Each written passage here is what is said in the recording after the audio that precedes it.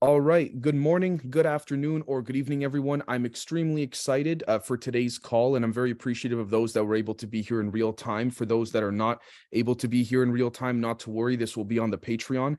And please know that as of the day this is being recorded, Saturday, April 29th, we plan to have another group call in the next 48 to 72 hours for those that couldn't make it today. More of a leisure discussion than a presentation, just to kind of let those that are, especially the new members, ask the questions they would like and think on what was presented after today. So today's episode we'll be using a little bit more of or extensively a sort of a virtual drawing board in this case.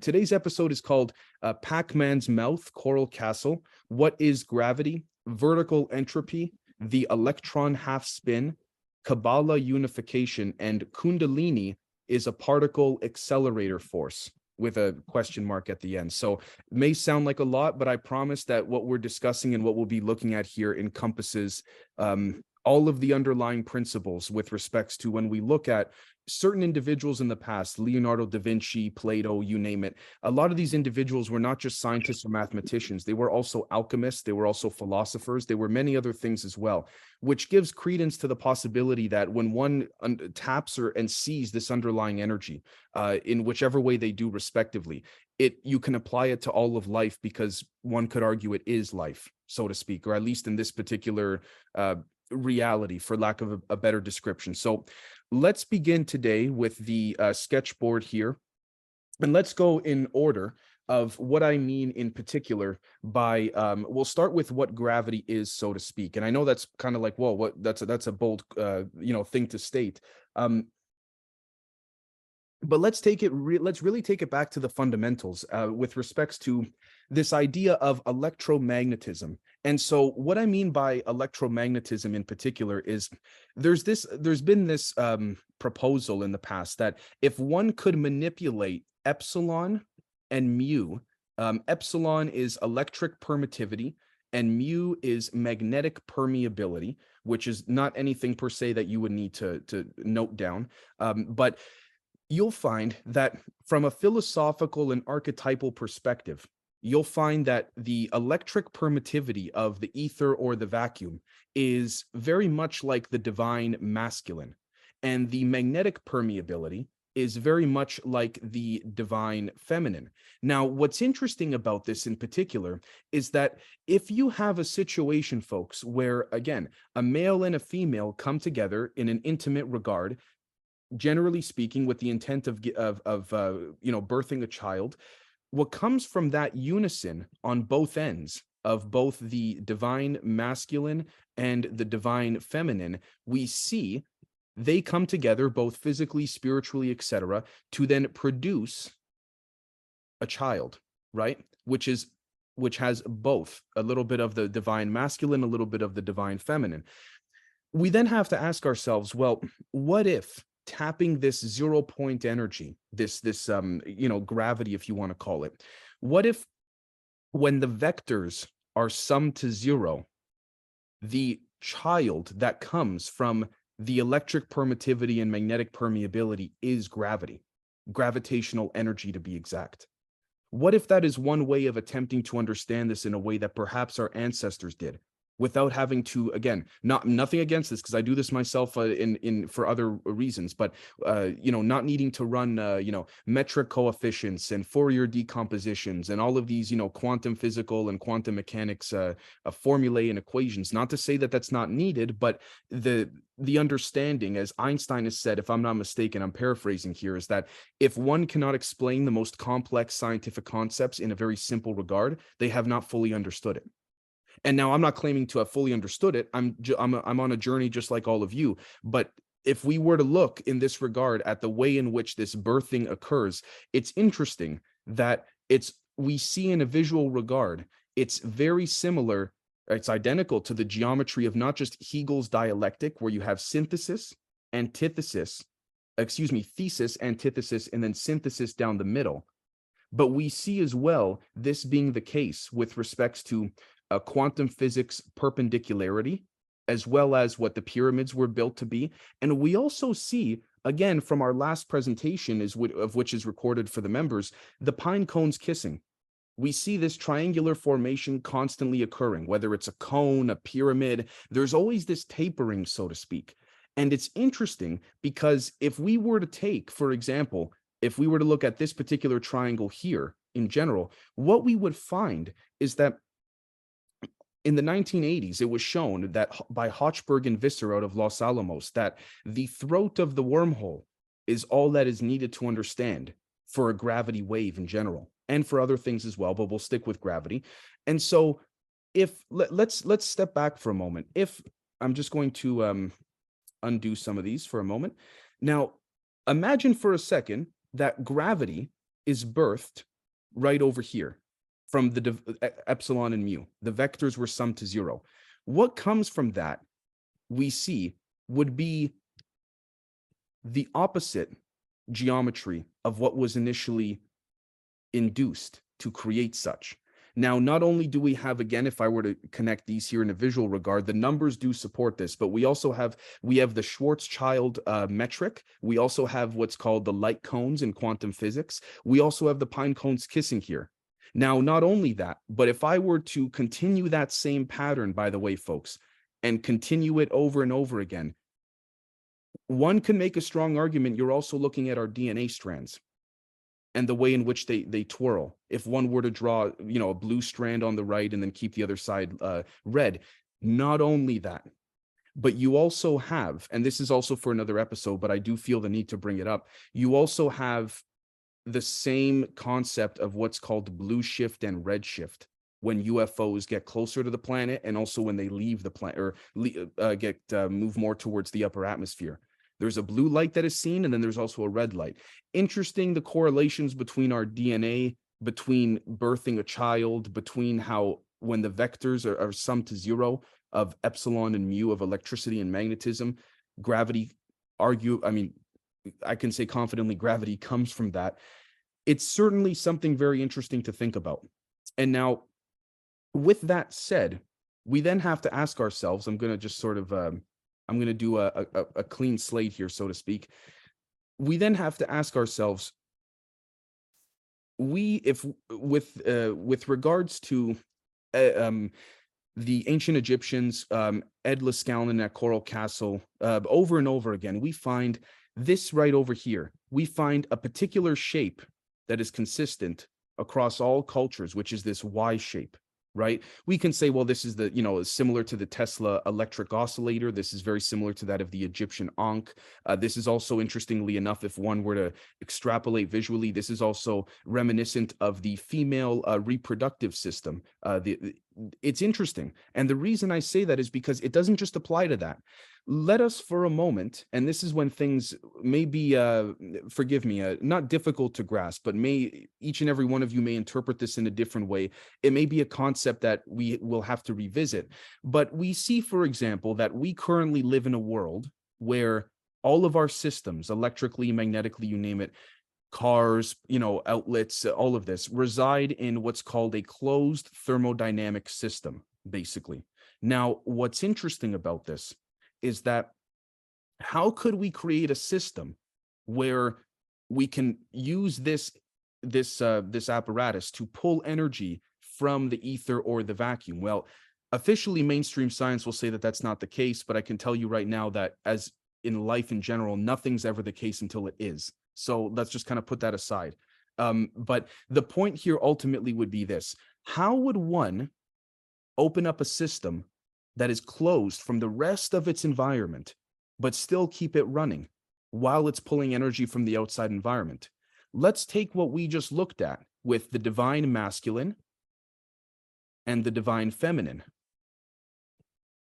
Here we will find that, interestingly enough, if we use the same geometry visuals that we did with respects to giving birth to a child, what ends up happening, very interestingly, is that you will see right over here a very interesting scenario, which is that when the divine masculine, divine feminine, electric permittivity, and magnetic permeability, the vectors are summed to zero, you're not tapping the zero that you're taught in school. There's a zero underneath that. It's like basically saying, you know, there's two layers of bed sheets on your bed, but your parents are trying to convince you there's only one. And you say, no, there's two, there's one underneath. And they're like, no, no, no, it doesn't exist, even though it's there. You can say that's called being gaslit, sure. Basically, what ends up happening is you have a situation where you are creating, just like Ed Liskalainen did, a situation where the divine masculine and the divine feminine are opening themselves up to the outer environment, which speaks to fractals. And what they're doing is they're allowing the energy from outside to then be pulled in. And then from there, what ends up happening is the energy then is extracted out this way as well. Now, if we look at this sideways, a fun way to try and remember it is this looks like Pac-Man's mouth. We are currently living in, half joking, half serious, a closed Pac-Man body, so to speak. But we have the capability to organically open up that mouth, so to speak. Now, what's interesting about this, again, is we can take this example here and apply the divine masculine and the divine feminine, except it's just the other way around. It's coming from the vacuum or the ether, going into the system to continuously feed the system itself. So not only do you have, again, the Egyptian Ankh, you also have, if I may, if we were to make a connection, even dare I say, to the symbolism of Freemasonry, and I don't say that negatively nor positively. It's truly up for you to decide. It's not for me to say nor influence you folks, respectfully. It's interesting to note that the same geometries keep coming up again and again and again, to the point where, by the way, if we were to look at a power system in general, say your car, when your car turns on, look at this right over here. When your car turns on, it looks like this, right? Like the power symbol looks like this. And not just for your car, but for other things too. This is a normal power symbol.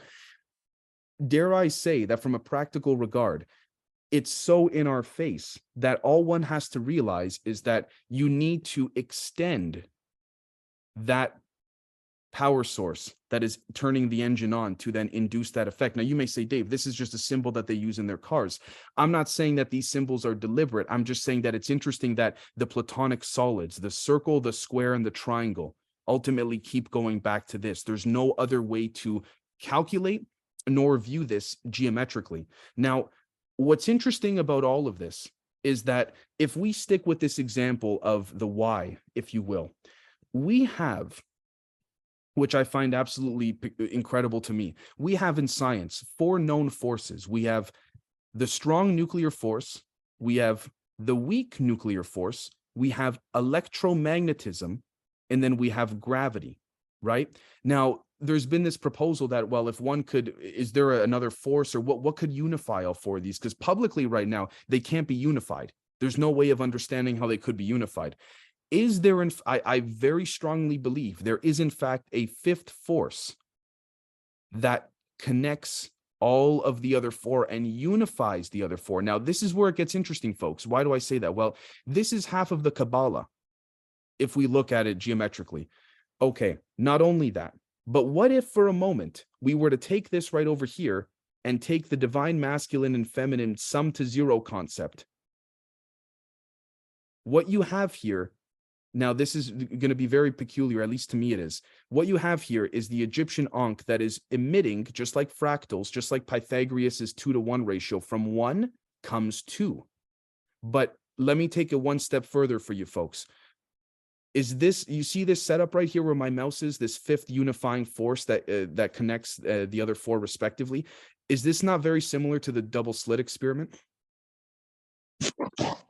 When they basically have to when they essentially take a sorry, give me 1 second here, folks. Just want to make sure that there we go, everyone's muted. Thank you. This is identical to the double slit experiment, where you are taking a laser beam and you are splitting the beam itself. And so what's interesting about this is also, if we were to take that concept, whether it's the double slit experiment, you can call it that, you can call it the Egyptian Ankh, you can call it whatever you like, and we were to take another one here and make the connection like this, what you have in the center is you are looking at right here a few different things. You are looking at, in quantum physics today, what is called the Aronoff-Bohm effect, but you are also looking at, by the way, folks, you're also looking at what is called the, in ancient Egypt, the Eye of Ra and Horus. Because what you're seeing here is over and you're also looking at a visualization of the tuning forks. The geometries are all intertwined to an extremely strong degree. And so this brings us to the next, we could say, discussion about the Kundalini as a particle accelerator. And what do I mean by that? Well, I'm not super well versed in Kundalini, but what I can tell you is that there is a theory out there that we as humans are particle accelerators. And so what that means essentially is, say, for example, you take an electron and you put it on a rubber belt or an elastic band, and you start to spin or find a way, like use a cyclotron to spin that electron over and over on that band. What's interesting about that is that if you look at the human body, it's interesting to note that Kundalini seems to spark particularly at the crown chakra, which also seems to be the same, we could say, light cone, or as what others have described as an emittance, just like a gravity wave from the root chakra of the body. And so what's happening is when Newton said force equals mass times acceleration, he was not wrong, in my opinion. What you're doing there is you are sparking a charge through the body proportional to the resonant frequency your internal organs are accelerating at, or resonating at, excuse me.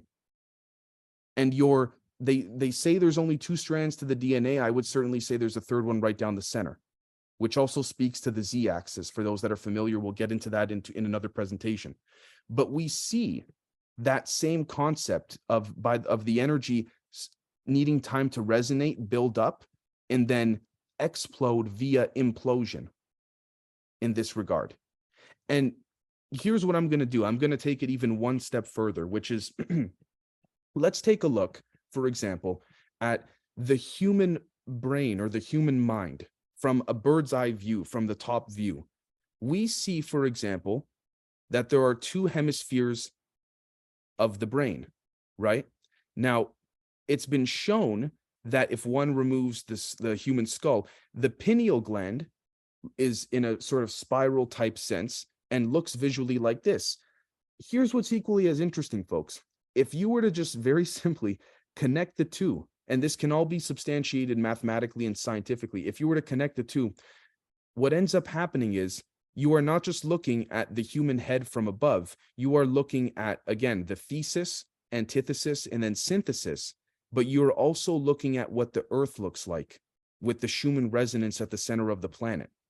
We know this because if we look at, for example, certain individuals from the late 1990s that attempted to bring out these gravity applications, they talked about how it harnesses the Schumann resonance, which has been known to be the heartbeat of the planet. And so we then have to ask ourselves, is the heart, okay, basically,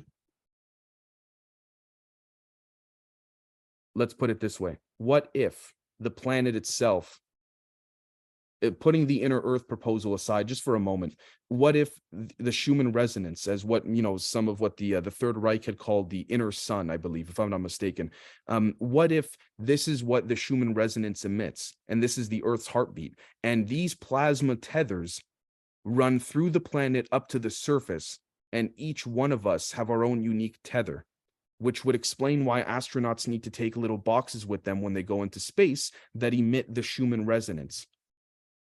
Because you cannot be away from the larger, dare I say, heartbeat or parent of yours, for lack of a better description. So I find a lot of this to be very peculiar, but one thing I would like to end on for this presentation, I believe there's a lot to absorb here, but one thing I would like to end on in particular is something that is completely, I guess you could say, is not taught in schools whatsoever, which is, let's go right back over here to the sketch pad here, which is this in particular. So we have been taught in schools, give me one moment here, that an electron, for example, spins this way, right? And it'll just keep going as my mouse shows around and around and around. The question becomes, though, what if as we're taught in school, the electron spins. What if there is another half of the electron we cannot observe, we cannot see, and that electron also goes this way, and they both spin perpendicular to one another to the point where in opposing spin rates, to the point where they're creating a perfect vortex-like, dare I say, even Mobius strip. And what's interesting about all of that is if we were to just connect the two very simply, it's not a perfect circle, forgive me, and then draw a line down the center to signify the half integer spins, you're not only describing what's been called the Pauli exclusion principle, which also speaks to the idea of what Richard Feynman proposed, which is that a positron is just an electron going backwards in time. But from the perspective of the positron, it's going forward, and the rest of its external environment is moving backwards.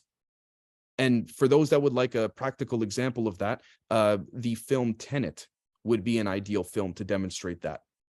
Because there's no right or wrong. It's what you, as a sovereign being and spirit, are experiencing that can then be scaled up to a nuts and bolts version to then build and develop.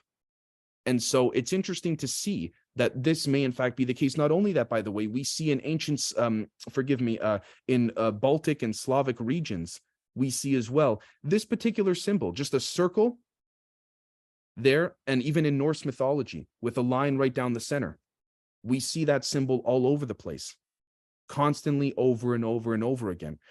So it's interesting to note that when we take everything we just discussed, and if we were to try and apply it to reality, what if, for example, and I'm going to use a different color here for the sake of clarity, what if, as we are going about our day, in what we call empty space, or as we here in the group would, call, I think we'd all agree, vacuum, ether, you name it. What if there are these vertical waves in which are in ring form? They're all around us. And I'm going to draw a little bit more extensively to give you an idea, and I'll explain in a moment what I mean by this. What if for a moment, you, for example, blinking, you picking up your phone, you watching a film, every little task has a start and end point, but there's no necessarily beginning or end at the same time. It's a little bit trippy, I know.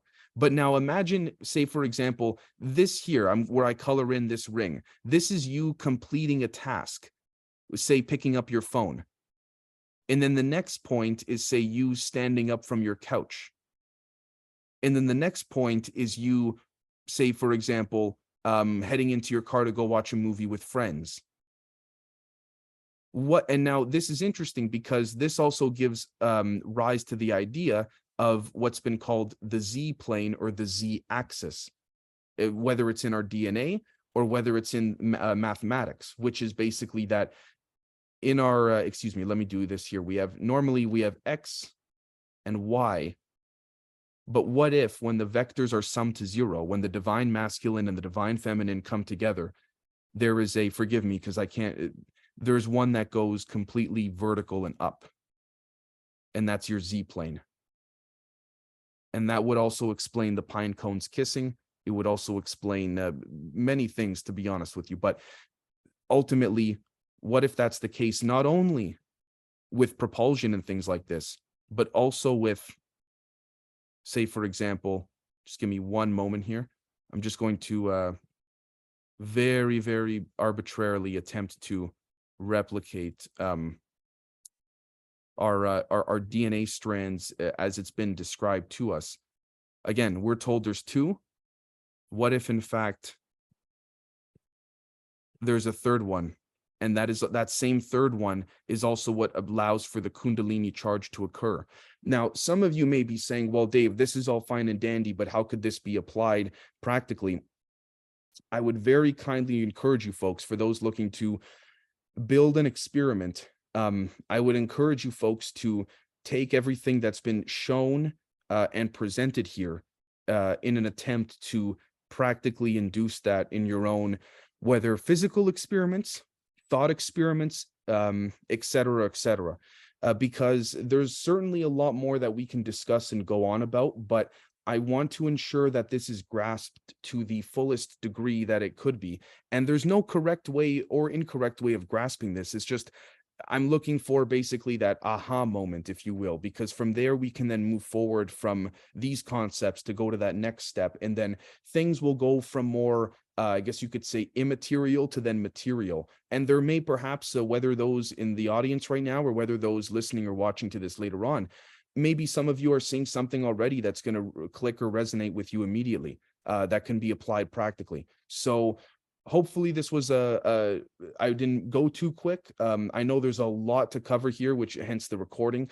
And there truly is, I mean, a proposal or a theory that this z-axis, this center, this third strand of your DNA, these vertical waves that exist in the ether all around us, may in fact be the missing key that connects intuition, spirituality, heuristic thinking, stochastic thinking, and merges the world, like Dr. Sal Paez said, of the very large with the world of the very small, the grand world, the macro world with the quantum or micro world.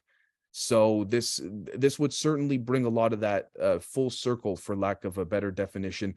No pun intended either. So that's about it for today's presentation. I'm going to stop the recording, and then I'm going to we'll continue on with some open discussion for those that are interested. So thank you very much, and we'll catch all of you very, very soon. Thank you.